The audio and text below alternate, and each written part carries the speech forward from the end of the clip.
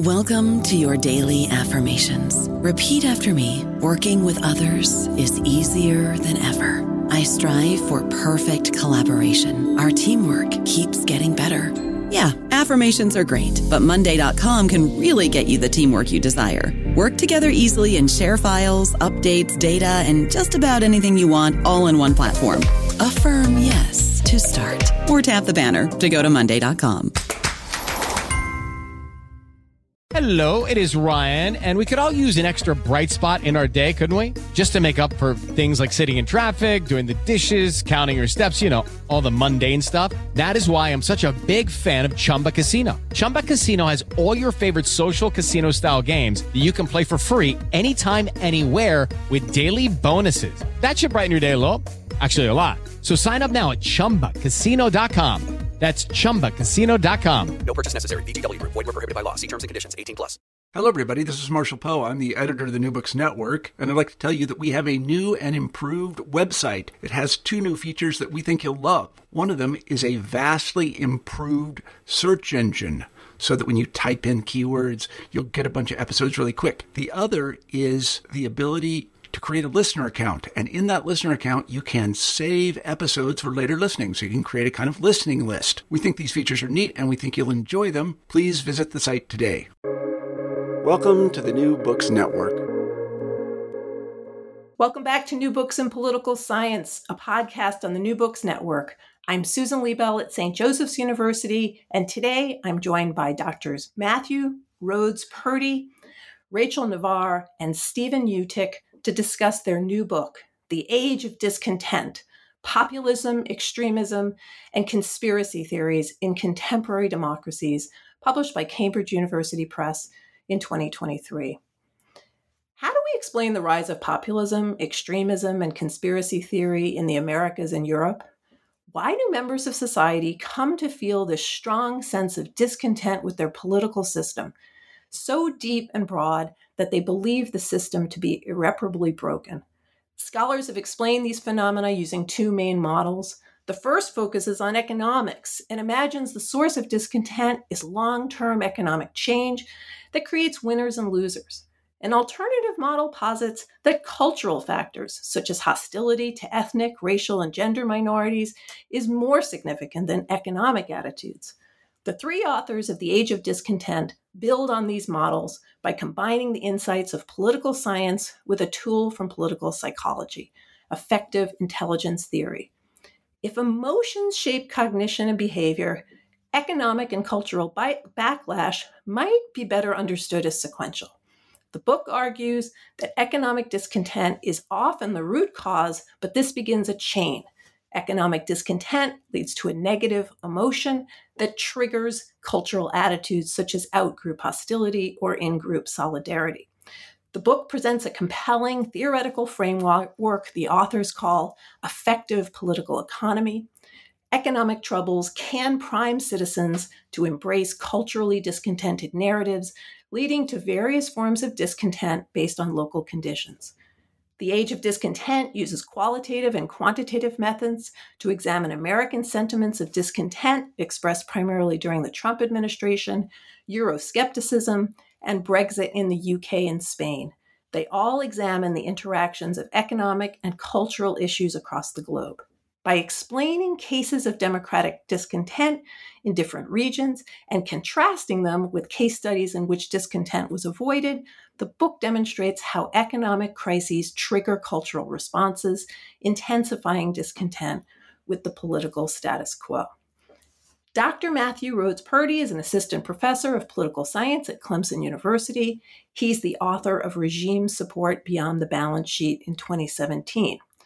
Dr. Rachel Navarre is an associate professor in the Department of Political Science at Bridgewater State University. Rachel co-authored Immigration in the 21st Century, The Comparative Politics of Immigration Policy in 2020 with Terry Givens and Pete Mahanti, and my colleague, Dr. Lily Gorin, interviewed them previously on New Books in Political Science. Dr. Stephen Utic is a market researcher with an area focus on political psychology, political behavior, and experimental methods. Dr. Utic has published over 30 peer-reviewed articles, and I'm delighted to welcome him, Rachel, and Matthew to the New Books Network. Hi. Hi, everyone. Hi, it's nice to be here. Thank you.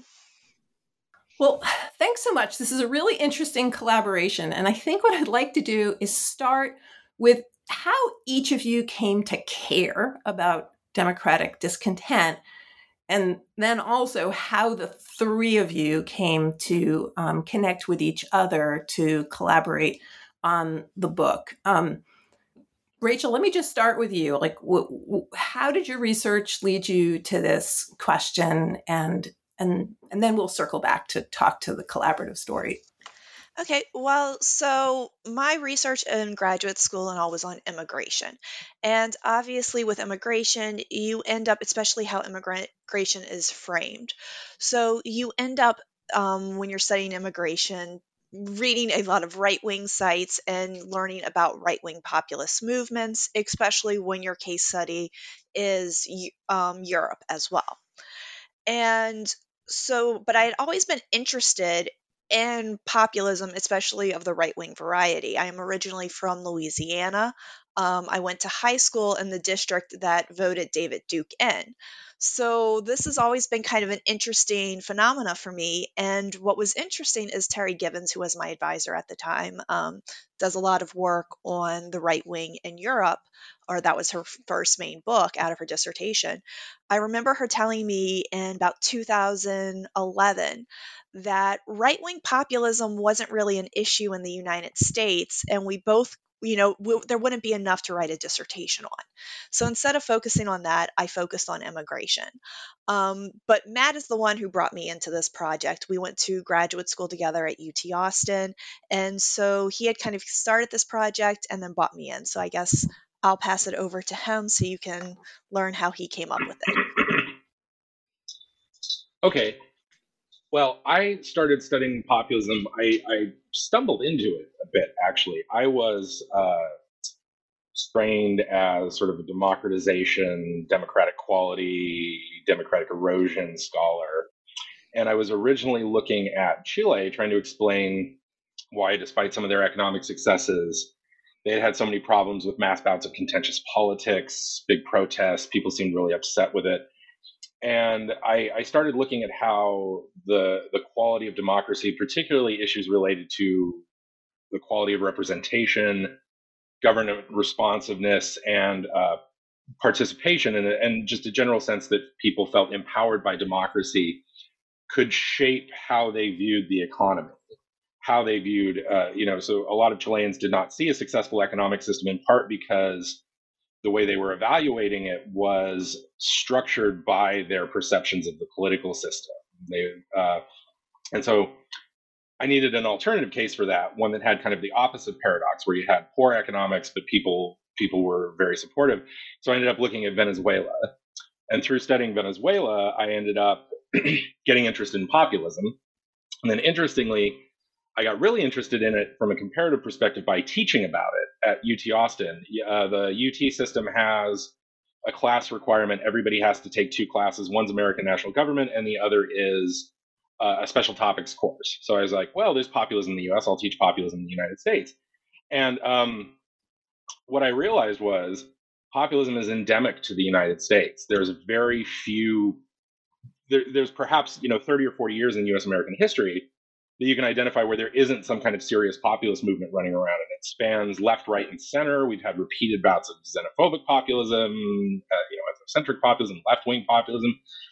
So I got really interested in that, and then obviously when Trump popped up, that was, Rachel alluded to this a minute ago, upset a lot of the conventional wisdom about what populism could do in the United States. And I actually stood in front of a classroom and explained why populism is so endemic in the United States, but also the same reason it was endemic was the reason why Trump would never win.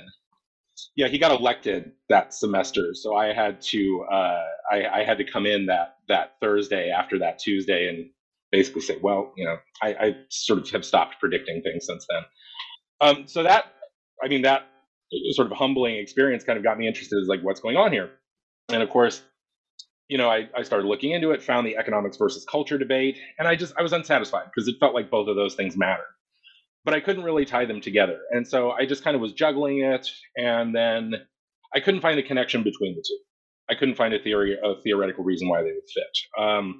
Then I got really lucky. I got a one-year visiting position at Boise State University where I met Steve. So I'll turn it over to him at that point. So my interests come from kind of the reverse angle of Matt and Rachel almost, is that in my dissertation, I worked a lot on dehumanization as kind of one of those big problems that I'm like, you see it and you see people treated poorly, discrimination, prejudice. That's been kind of the line of research I took in my academic career, looking at kind of my interest is a lot of times like what's going on in the world, what are the big problems facing the world, and because personally I'm like, I didn't believe for a second I would be the one to solve them, but maybe I could provide some evidence to explain them a little bit. And seeing all those problems rise was what really motivated me to get into this, because obviously there quickly became the connection to populism, to all of these negative outcomes, right? All of these prejudicial, discriminatory outcomes that happen.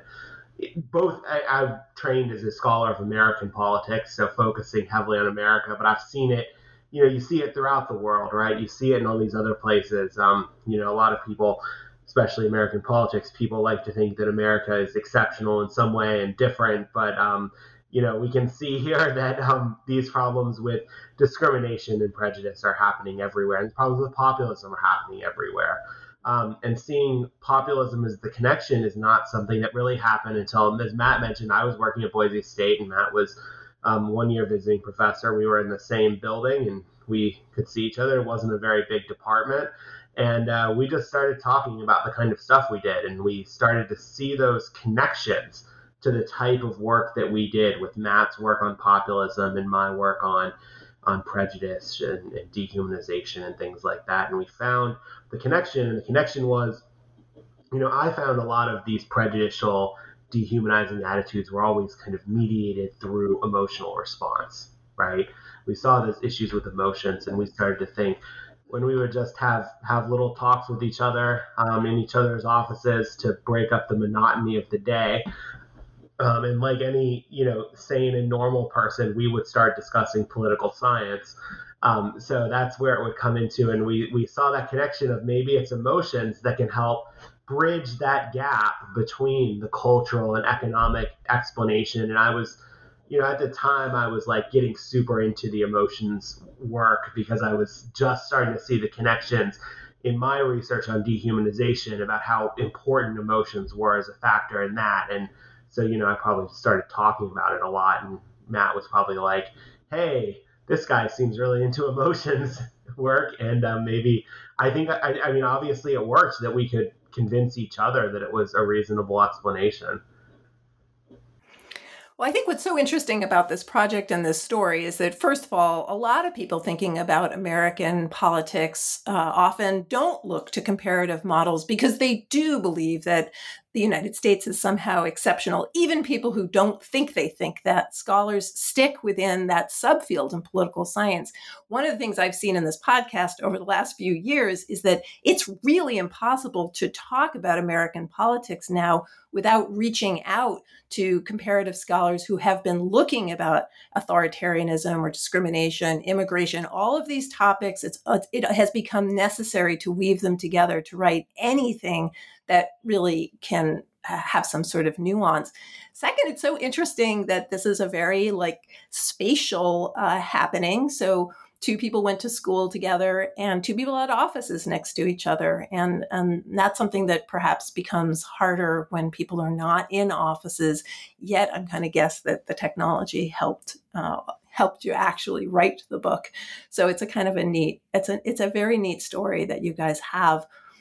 Before we talk about the two models, I want you to define democratic discontent a little bit better than I did in the opening, and just talk a little bit about what that term means, and how you unpack it in the book.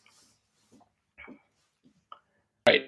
So democratic discontent is an umbrella concept, and it is what we call sort of unobservable concept, right? It's not something we expect to be able to measure. when we ask a citizen or a person a question on a survey, we don't expect people to understand their attitudes that abstractly for most people. So we just define it as it's a vague sense of things are wrong here and they're not going to get better. The system's self-correcting mechanisms are broken. We mentioned in the book that you can't live in a democracy, no matter how high quality, without being occasionally annoyed at the very least, or even really upset with who's in power. That's part of the game. And you get out, you vote them out, and you keep going. Well, what happens when you vote somebody out and the next person comes in and does exactly the same thing, or even something even worse? That's when democratic discontent starts to get in. But for most citizens, democratic discontent is not going to be relevant to their behavior. It's not going to be salient unless it is, the phrase we use in the book is imbued with meaning. They just sort of find themselves drawn to narratives that reflect what they're feeling and that give it more detail, and it can help them explain this uncertain sense of discontent. And depending on what those narratives are is when you get your specific flavor of discontent. And so that's going to be determined by A, the feeling of discontent, but B, people's pre-existing biases, prejudices, who they don't like, who they do like, what they think about the world.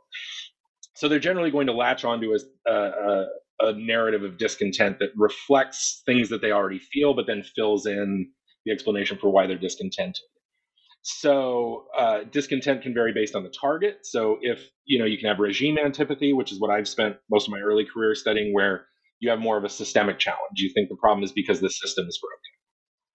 Populism crops up when you think this isn't really a system issue. This is a personal problem.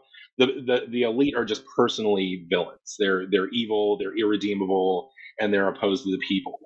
You can have discontent with reality itself, which is when you start ending up with conspiracism. And any of these can be grafted to pre-existing ideologies. So you can have, the right-wing element brought in, the far-right element with,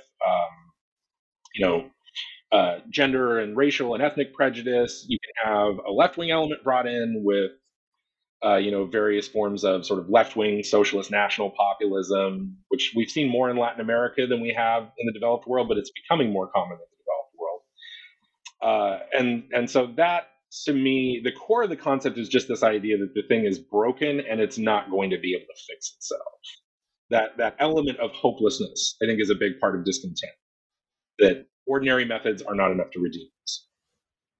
Steve, Rachel, you want to add anything on this big amorphous concept of discontent that sort of motivates the book? Yeah. So one of the things about this is, just as you said with comparative politics, American politics does tend to stand out by itself. And a lot of the stuff that was kind of edging at discontent, or the measures that kind of suggested discontent, or people being unhappy with the system, focused on the right, because a lot of this comes out of the European studies and stuff like that. But Matt is a Latin Americanist. I studied a little bit of Latin America. In Latin America, the discontent is not always on the right. There's a lot of discontent on the left as well. So we wanted to try to find a measure that would work both for the left and right, to feel somehow to express that the democracy is not working for them, or that democracy has left them behind, or society is not reflecting their values and ideas. That would work on both the left and the right, but also across countries. Because you can't ask the same sort of questions about race that you do in the United States as you can in Europe or Latin America. And you can't ask the same questions about race in Latin America that you would do in Europe.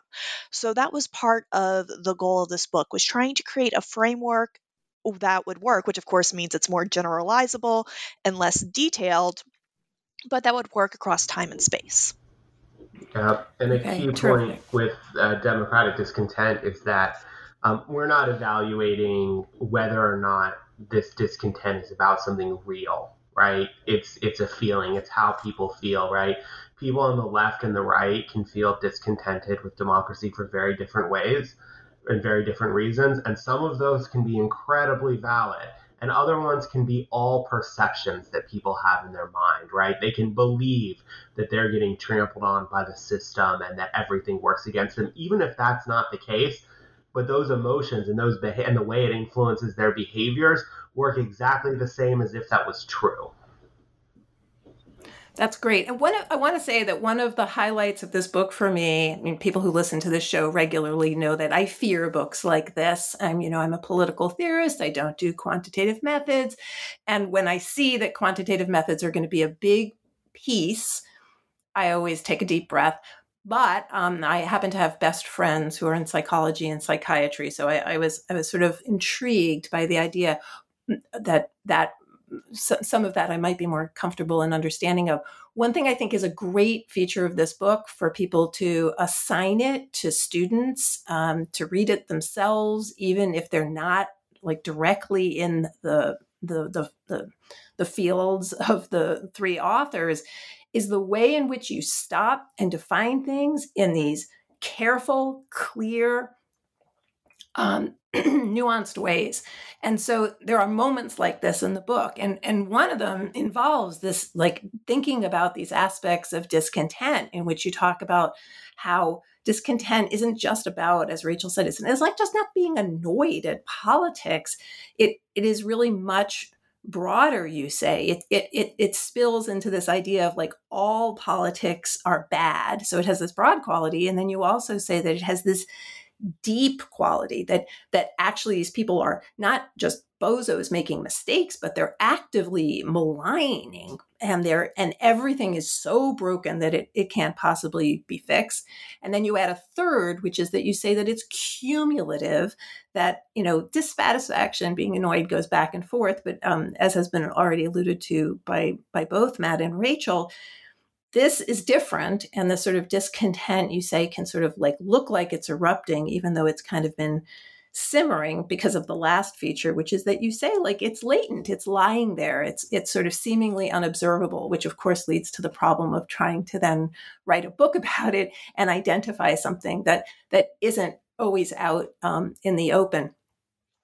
Before we move on to what Steve is alluding to in terms of effective intelligence theory, I want to just explain briefly the two models, the economic and the cultural, that have kind of been with us in various fields, and good people have contributed them to. That's another great feature of this book. This is not a book where you say, like, everybody's been wrong until us.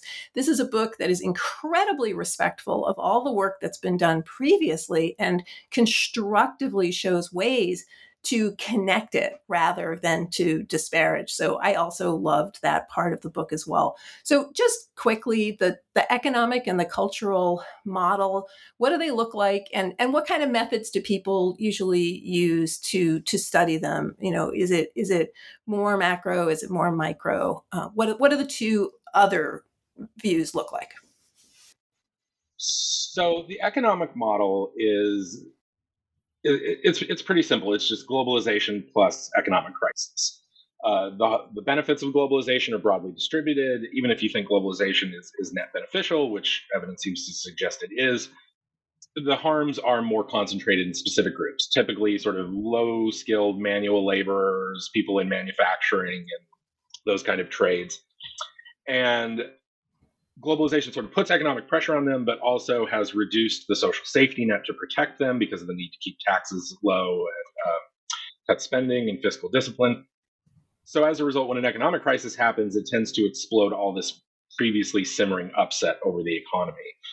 And that theory tends to look pretty good at the macro level. So if you're looking at the county level or the state level or the municipal level, country level, and you're looking at things like exposure to foreign competition or exposure to competition from labor from immigrants, those sorts of things, there's pretty strong results that predicts discontented behavior, whether that's supporting populist leaders or voting for something like Brexit that we define as a discontented policy. The evidence is strong there. The cultural argument is a little bit tougher to pin down. Different people have different versions. But the fundamental, there's a book title whose author I can't recall, unfortunately, at this point, that's sort of Somewhere versus Anywhere, I think is the title. And I'll put it into the notes. So if anybody's interested, we'll have a link to it. Yeah. And it captures the difference really well. There is a split in society, this argument goes, between educated, mostly urban, more ethnically, racially diverse, sort of post-materialist cosmopolitans, people who generally see themselves as sort of citizens of the world and have this very strong emphasis on self-expression and accepting, especially sexual and gender minorities. So there's that group, and then on the other hand, there are the traditionalists, people whose identities are very rooted in place and where they're from.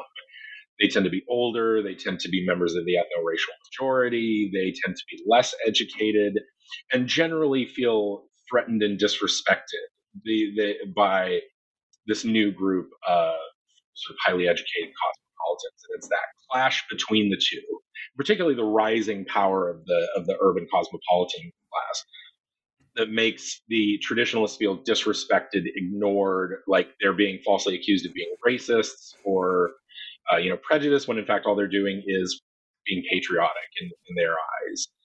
And it's that sense, not just that our values are right and theirs are wrong, but ours are being disrespected and theirs are not, that drives that. And that generally looks really good when you actually ask people on surveys, how do you feel about the economy? How do you feel about culture? How do you feel about politics?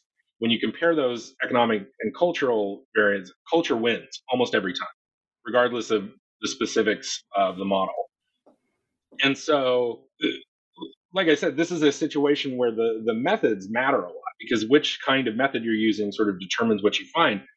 And lucky for us, I guess, that's consistent with a sequential model like we have.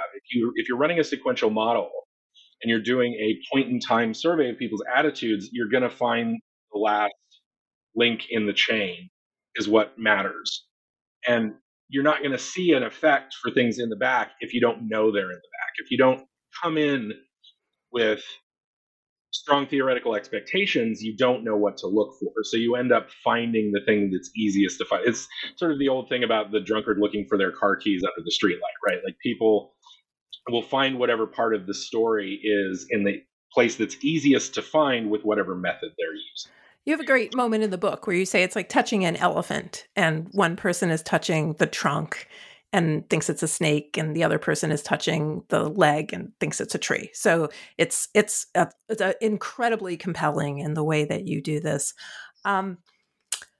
Sorry, just a quick shout out. I mean, we wouldn't have been able to do any of this without the previously existing work. So, people like Norris and Cultural Backlash, and Goodwin and Ford in the United Kingdom, and I don't want to name drop everybody, but just like Eichengreen in the United States, looking at economics and populism, or Jacob Hacker and some of that work. We're connecting stuff that's already there, and we wouldn't be able to do that without that. So there's tons of thanks owed by us to other people here. I don't know about you, but I'm very busy and I don't have a lot of time to cook. That's why I subscribe to Factor. Eating better is easy with Factor's delicious, ready-to-eat meals. Every fresh, never frozen meal is chef-crafted, dietitian approved, and ready to go in just 2 minutes. You'll have over 35 different options to choose from every week, including Calorie Smart, Protein Plus, and Keto. These are 2-minute meals. Factor meals are ready to eat and heat, so there's no prepping, cooking, or cleanup needed.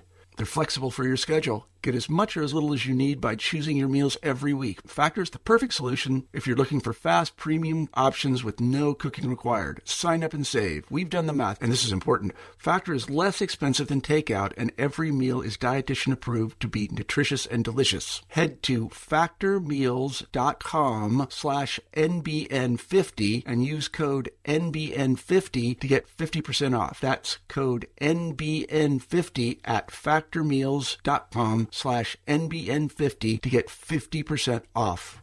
You do a great job in the book, though, of expressing that thanks as you go. And I read a lot of these books, and I'll just say this is for those authors who want to have that kind of respectful discourse. You should read this book not because of the content, but because of the way that they go about doing this. And it's not cumbersome, because sometimes it is really cumbersome to read these incredibly boring lit reviews in which the why and the what is not communicated as directly. This is beautiful. So I really congratulate you in how you did this.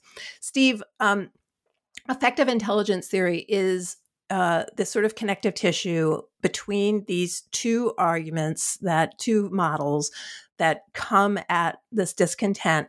using very, very appropriate and well-used methods, but you're introducing something else that's not generally, or is sometimes used in political science, but not regularly. So tell us a little bit about what effective intelligence theory is, and also, if you can, you're also very careful in the book to talk about language, and you say that you're kind of renaming anger and making it into resentment, and you have a very, very compelling explanation as to why. So if you can also cue everybody into how that's part of this as well, would be fabulous. Yeah, so affective intelligence theory, developed by Marcus McEwen and Newman in the 1990s. The main book came out in the early 2000s. Is one of the theories of emotions, and these theories of emotions often they often seem very nebulous because there are a lot of theories in a lot of fields, right? Psychology has a lot of theories. Most social science disciplines have their own theory of emotions.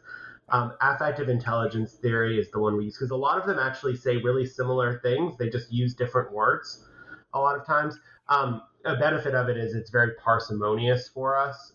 When it looks at negative emotions, it looks specifically at anger and anxiety, right? Which we can call anger, resentment, call anxiety, fear. Typically, often can be used interchangeably. Some psychological theories of emotions will look at 24 different emotions, which is very difficult for us. And in fact, most of those emotions can be classed as some subset or combination of, in terms of negative emotions, anger or anxiety, right? Resentment or fear. They all kind of fit under a larger umbrella, or there's some combination of the two. So by allowing this parsimonious explanation, what's nice is that affective intelligence theory is very theoretically driven, right? Where some theories of emotions are empirically driven, right? There are measurements. You can literally measure where sections of the brain where there's some activity, right? And then you try to give a name to that emotion. The theory-driven part of affective intelligence theory is what really drew us there, right? Where affective intelligence theory talks about negative emotions typically felt as, and there is some stuff about positive emotions, enthusiasm, which we don't use quite as much, right? But so I'm going to focus on the negative emotions, with anger being kind of this, this dispositional systems here, where anger, often has you kind of confront things, right? You get mad about something and you approach that thing. You want to solve your problems of anger, right? Like you're mad at someone, you want to fight somebody. That's the classic example of it, right? Whereas anxiety comes in as this avoidance emotion, right? When you're anxious about something, you want to stay away from it, right? I think the example I wrote up in the book was that, you see a snake in the grass and you say, oh, okay, I gotta stay away from that thing, right? And there's often like an evolutionary basis for these too, right? Like you are afraid of a snake because a snake could bite you and poison you and make you sick, right? And it doesn't matter if you know that snake is poisonous, you just have an idea, some snakes are poisonous. And because of that, you want to avoid them. And that's why anxiety tends to be an avoidance emotion, right? Our thoughts are, when people are faced with economic distress and crisis, affective intelligence theory fits really well, because you can experience both of these emotions, or one or the other, depending on who you are in response to a crisis, right? Imagine someone who gets laid off from their job in a recession, right? They have a hard time finding a new one. They can feel any emotion, right? They could feel anxious, for sure. They could feel anxious about their ability to find a new job, anxious about the uncertainty of their economic future. They could also be angry, right? They could be mad at the people they view as responsible for causing a recession, for causing them to lose their jobs. And other people can feel both emotions, right? You can feel these emotions simultaneously. You can feel anger and anxiety at the same time. Because of that, it worked really well with what we were studying, right? And that was our goal, is to fit the right theory of emotions at the right level of detail that actually fit the problem of how economic crises relate to populism. So emotions precede conscious thought, and it's not that people are exclusively doing this rational calculation in their head about the extent to which economic conditions are, affecting their lives. There's something else that happens. And so the step in the book, and you have some really great charts. Charts are another thing that often make me cringe because sometimes I find they make things worse than better. This is great that, there is actual economic discontent, but it's the negative emotion about that then pushes people into these other cultural hostilities, in-group or out-group hostility. Do you want to say a little bit more about that connective tissue and how it connects the two models? I don't know if maybe we've done that well enough, but if you think we haven't, please add it in. I would like to throw in a little bit, just sort of high theory guy here talking.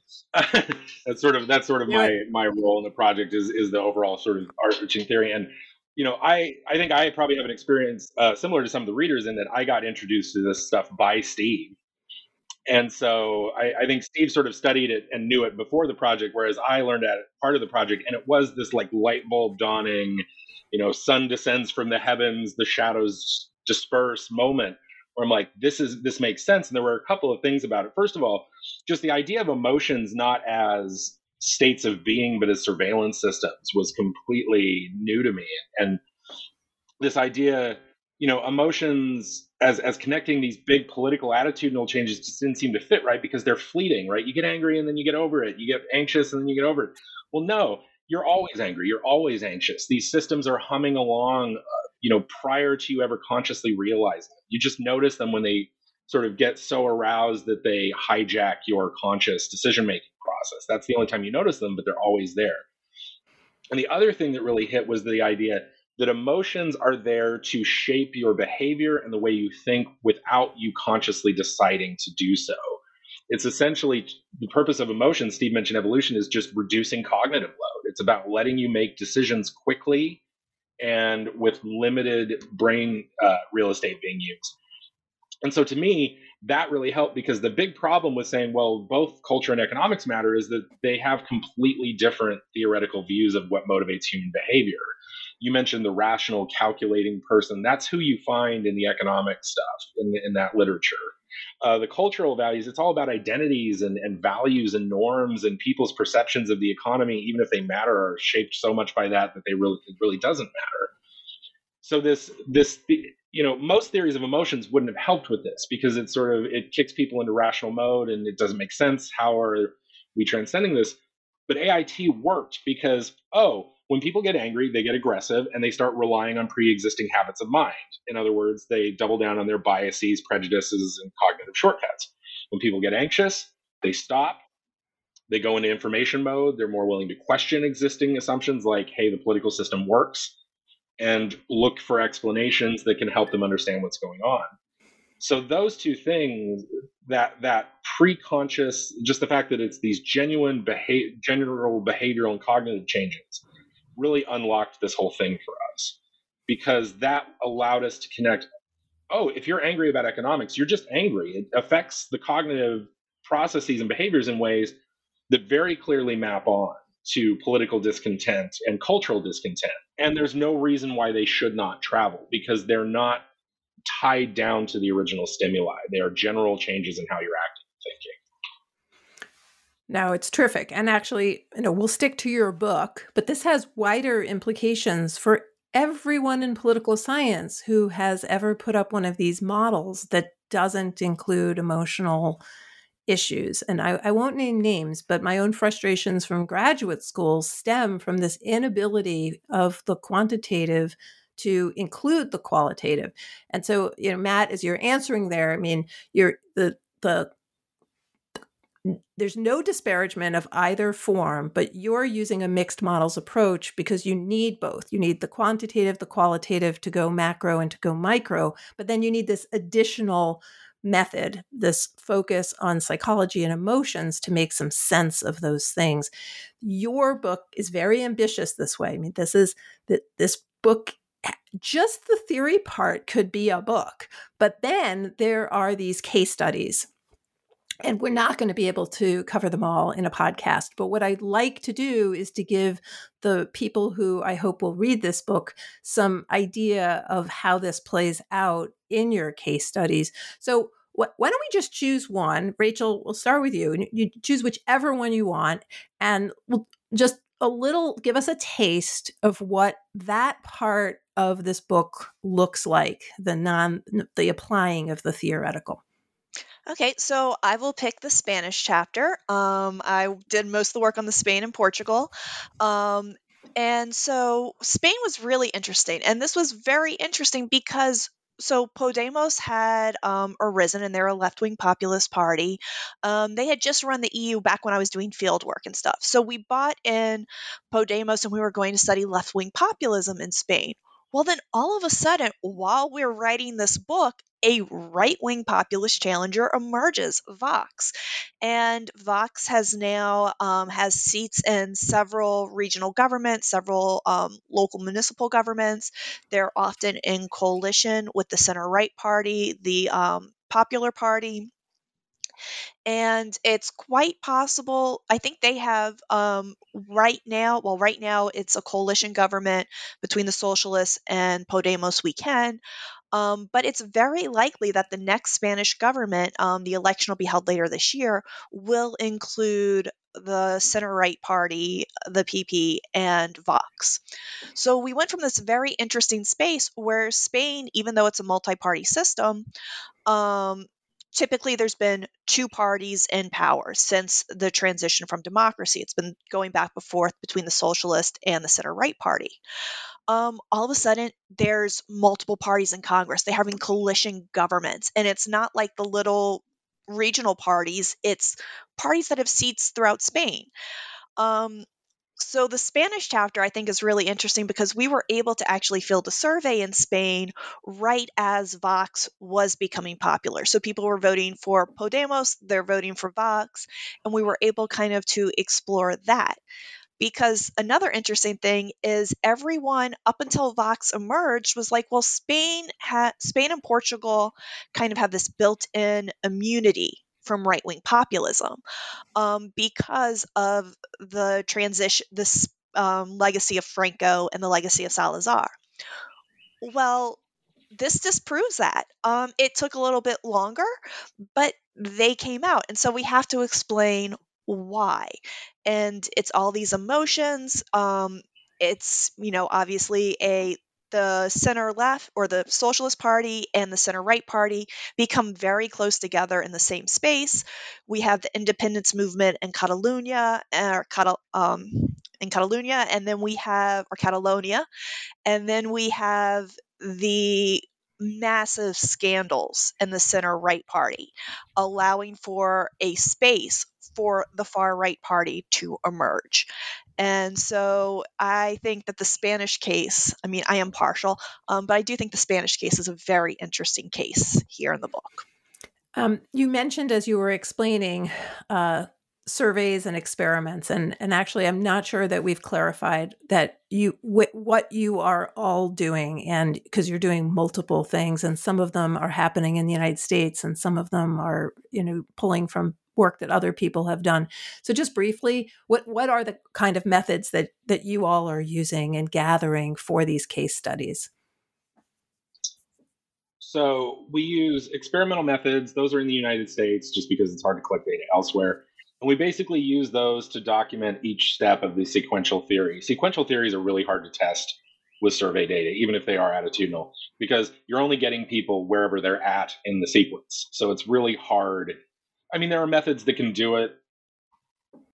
I wouldn't trust them without backup. So the nice thing about experiments is you can expose people to treatments designed on each step of the sequence. And we used a couple of things. We used video treatments where we had economic discontent treatments where we show a family that lost their home and their jobs during the Great Recession. And we actually altered the music and and some text placards on that one to evoke either anger or anxiety. So we're sort of trying to direct people to one emotion or the other. And then we test their emergent political attitudes, cultural discontent, populism, that stuff. We have some written treatments where we ask people to write think about a time when you felt like the people who were supposed to represent you didn't care about you or turned their backs on you or something like that, which is sort of trying to evoke populist attitudes in people. We have one for cultural discontent, which we're really proud of because it does work on both the left and the right, which is, think about a time you felt like your values and beliefs weren't respected in this country, and write for 60 seconds about it. So we have these text priming exercises. And then we have survey data, observational data. We collected original data in the US and Spain.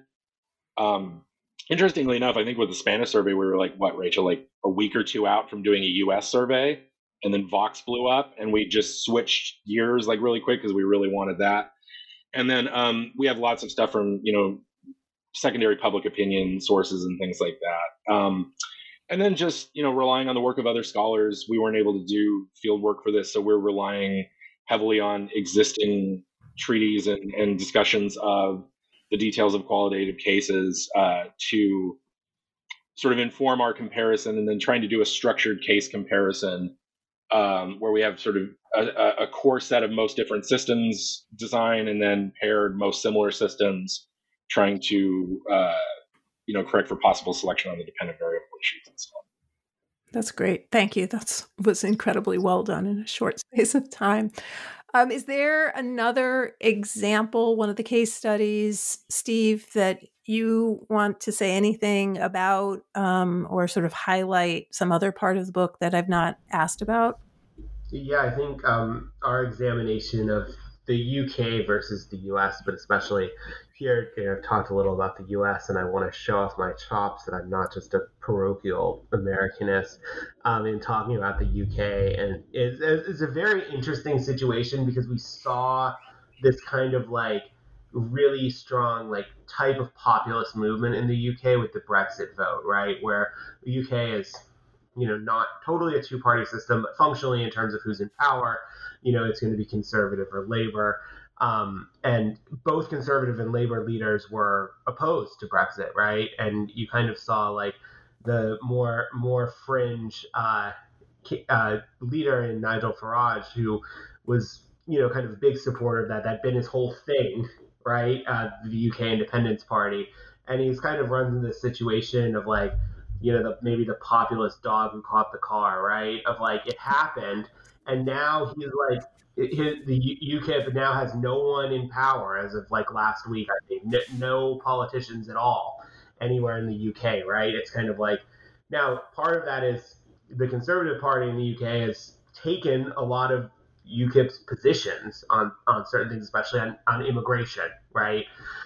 Is that they've gained power in that way, though it's an interesting case where the charismatic populist leader really didn't get anything out of it, right? He didn't get any power out of it. He kind of, I don't know, he complains on Twitter now, I think, or whatever social media platform he's on.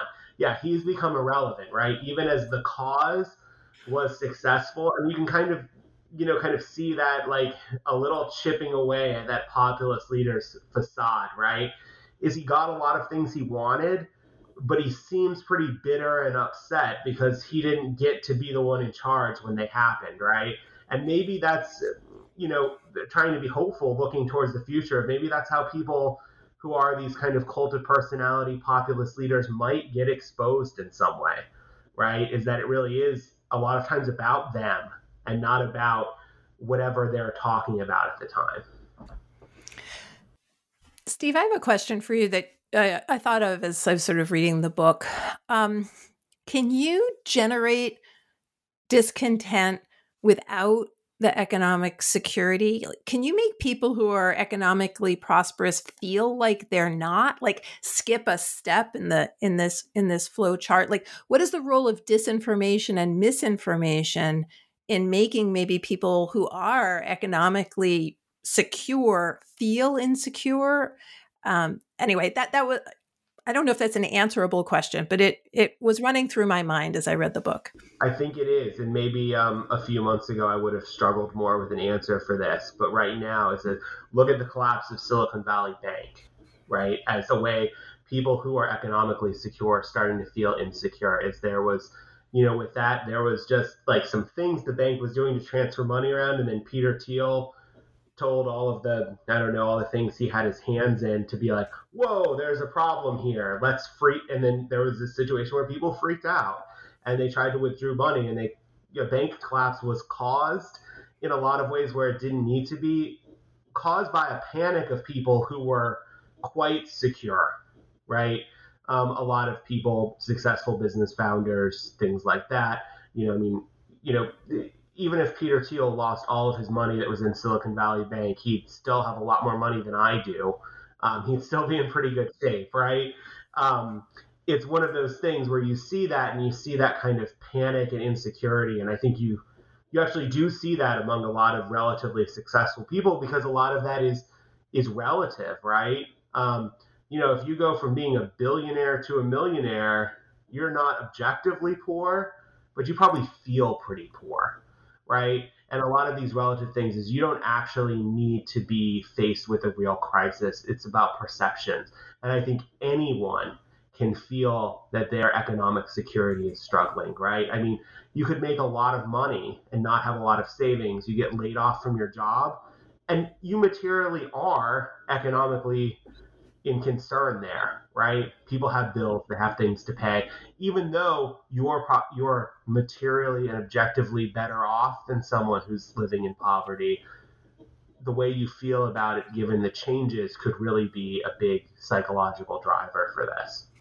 It's very Rousseau. Relative inequality and relative differences can make you feel it rather than the absolute goods. Well, sorry, do you mind ahead. if I jump in on that really quick? Please. I think just a couple of things. One of the things this project did for me was I don't think much about inequality because I don't think it matters very much to people's political behavior. What does matter and what's driving the bus here is insecurity. We've gotten pushback from some people when we pitch this because it's economic. There's controversy anytime you argue that economic concerns are underlying right-wing populism, because there are, particularly in the journalistic press, accounts where there's these very sympathetic economic portrayals of right-wing populists that downplay the racism and xenophobia. We don't do that, right? We basically say, no, it's the racism and xenophobia. It's just the economic harm emphasizes all that. But it's not necessarily, when we talk about the people who are vulnerable to this, it can be people with, nice houses, nice cars, but they're one bad Yelp review away or one sick day away from losing everything. Insecurity, and we talk a lot about the fact that insecurity has been transferred from the democratic state to individuals over the last, 40 years, basically since the 80s. That's been the transference patterns. Social insurance has moved from the state to individuals. We social insure with home loans and credit cards and things like that, as opposed to with, a robust welfare state. And even in places like Scandinavia, where people are much more secure, that process has gone. So even when people are objectively more secure than, for example, they are in the United States, they're much less secure than they expected to be and that they have been in the past. So that, and I think what's interesting about seeing some of this stuff going on now is just the ruthless sort of proletarianization of everyone. Like even these tech workers who used to have, ridiculous perks because companies were competing so hard to get them, are now realizing that they're on their own. And when things turn bad, they have all of that stuff this wasn't about loyalty. This wasn't about any kind of real corporate culture. This was about the brutal logic of the market. And when the brutal logic of the market says, take those things away and show everybody the door. But I mean, the logic of the markets is what it is. And I think increasingly, this is where inequality does matter, is that everybody is becoming more insecure.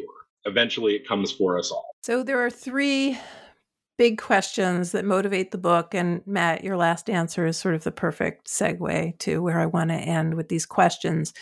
You ask, how did the age of discontent rise? And so much of the book is giving us a theoretical explanation and then also case studies that would demonstrate this. But the other two questions are, how do we put an end to it? And how can similar ages be avoided in the future? And early in the book, you have kind of a really terrific statement that I would say everybody should take a look at about social science and objectivity. And, you use an analogy drawn from a civil trial of an alt-white white supremacist who helped organize the Unite for the Right rally in Charlottesville in the United States.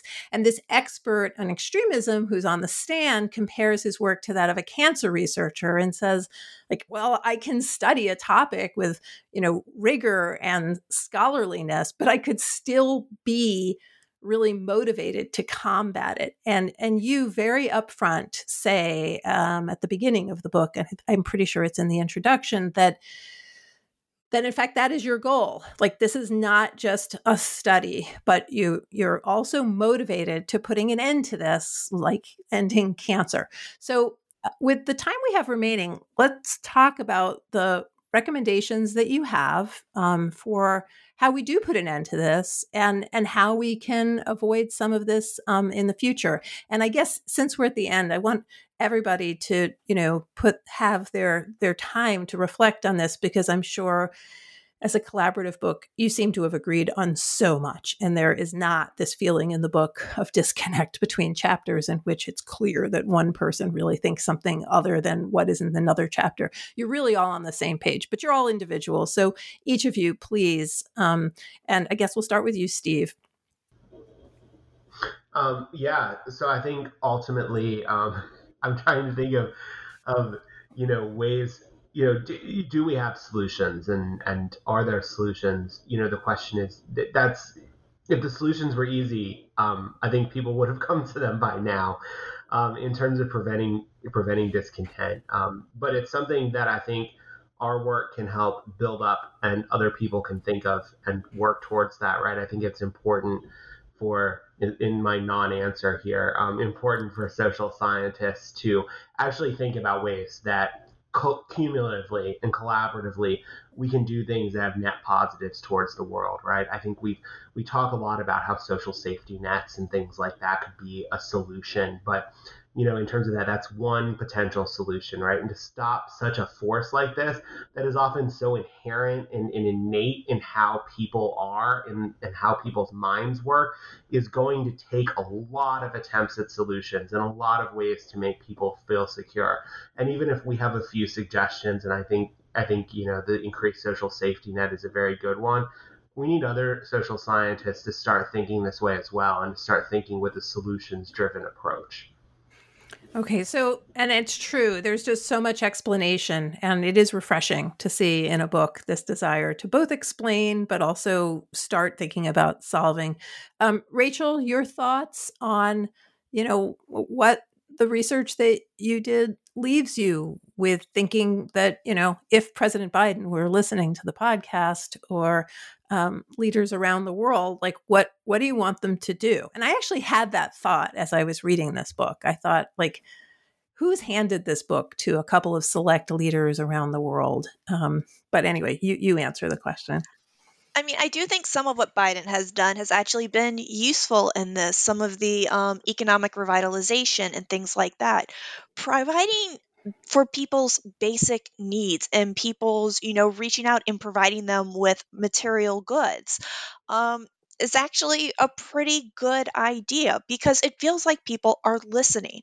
One of the things that really worries me about the United States right now is the state of the gun debate. Um, there's a thing going around on Twitter right now showing like a poll that Fox News posted about people's what they want from gun control. And most people want things like you have to be, older age, you have to have more background checks. There's a lot of things like this, but no one is doing them. And I think that's a frustration that you often get, is if you have this, there's this idea that they're not listening to us and we need to do something. And there's only so far you can go if we're supposed to have a democracy. And I mean, I want to be careful with this because I don't want it to deride minority rights. Matt and I do disagree on how much constitutional protections and how much direct democracy they should be. I'm on a little bit more of we need more sometimes than or less direct democracy than him. But I do think having a situation where people are able to express these ideas and things actually get done is important. Of course, we do have to be careful because a lot of times people will be like, well, the majority of people want this thing, when the majority of people actually don't, or when it actually, affects someone's ability to live. That is a bit different than being like, so we want it to be very clear that sometimes there are different levels of discontent. And this book is talking about majorities and situations in these countries because we do believe that a lot of ethnic, religious, gender minorities in these countries have really have different reasons for their discontent, and we expect that they would exhibit them differently than the majority population. No, and I think the book does a good job of trying to ask this question, like who expresses the will of the people? And that could be measured in so many different ways. We know in the US case, for example, that you can have minority rule in the midst of democracy because of gerrymandering or because of the way that you've set up your Senate, for example, and then the way that people have moved around for a couple of centuries. So I think part of the hopefulness of the conclusion has to do with making people feel as if their voices are heard, making people's citizenship feel more real, more that there's a point to it. And I thought that was very well done. Matt, where are you in this? How do we put an end to this? I mean, you set me up really well because making it feel more real. The only way to do that is to make it more real. There's no fake way to do it. Rachel mentioned that we disagree on sort of courts and things like that. I've actually gotten a little bit more extreme on courts lately. I think they're pretty much useless for protecting minority rights. They do it briefly, and then eventually what you've done is you've created an institution that can be captured by those who want to violate those rights, which is where we find ourselves in the United States. They're just not effective for that in the long term. The protective effect of the courts on behalf of social and racial and ethnic minorities in the United States is a historical accident and a blip. And now we're seeing the consequences of sort of excessive use of what is essentially a guardianship regime in the United States, where the courts are sort of now well beyond any basis in law and are acting as sort of unhindered political actors on behalf of minority rule. And so one of the things I mentioned earlier, I don't predict anymore. I think we're going to see our own version of, Hugo Chavez or something like that in our lifetimes, a left-wing populist who's responding to minority rule in really aggressive ways. So what I say is just, you have to democratize society. We were talking about the case studies earlier. One of the case studies that we use with the countries that didn't have discontent, it wasn't economics that they differed on. It wasn't the countries that made it through without economic damage. It's the ones that responded and said, and basically communicated to citizens, we understand that this is an apocalyptic moment and that things need to change, and we're changing. Now, in Canada and Portugal, that was sort of an accident of coalition politics, not really an aspect of high quality democracy. But in Uruguay, that's an enduring feature of that political system, is this really high quality responsive state. And that's what we need. And so there are a couple of specific things, and I'll go really fast here because I don't want to talk too much.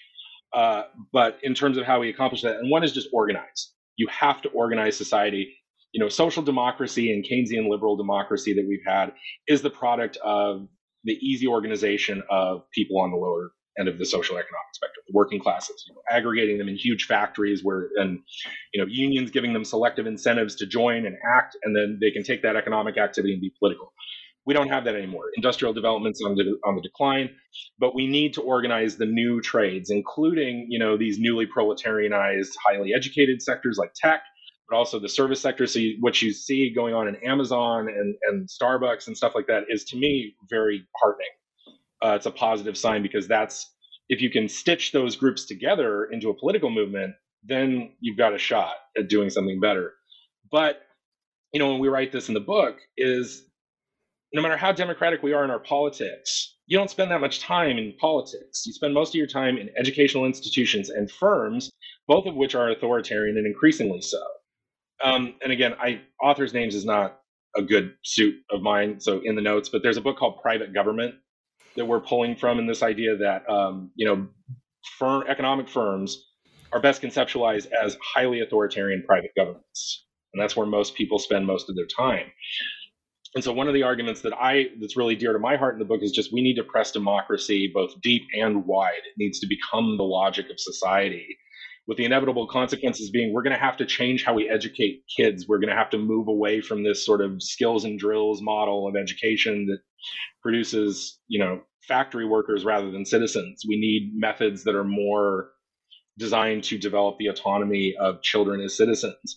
We're going to need to change how we do economics, more workplace democracy, more economic democracy. And that also means, and this is tying into what Steve said, this sort of free market, laissez-faire system, however economic efficient it may be, which not an economist, not my deal, it's not politically sustainable because the damage it does to democracy in terms of walling off big chunks of possible collective solutions to problems, as well as sort of consigning people to the authoritarian structure of economic firms, both of those things plant the seeds of discontent that eventually are going to rise up, and you're going to get protectionist movements, left-wing populist movements that are going to do a lot more harm to market economics in the long run than you would if you just allowed democratic actors and institutions to regulate markets in the first place. Well, thank you so much, Matt, Rachel, Steve. I've been talking to Matthew Rhodes-Purdy, Rachel Navarre, and Stephen Utic about their amazing new book, The Age of Discontent, Populism, Extremism, and Conspiracy Theories in Contemporary Democracies, published by Cambridge University Press in 2023.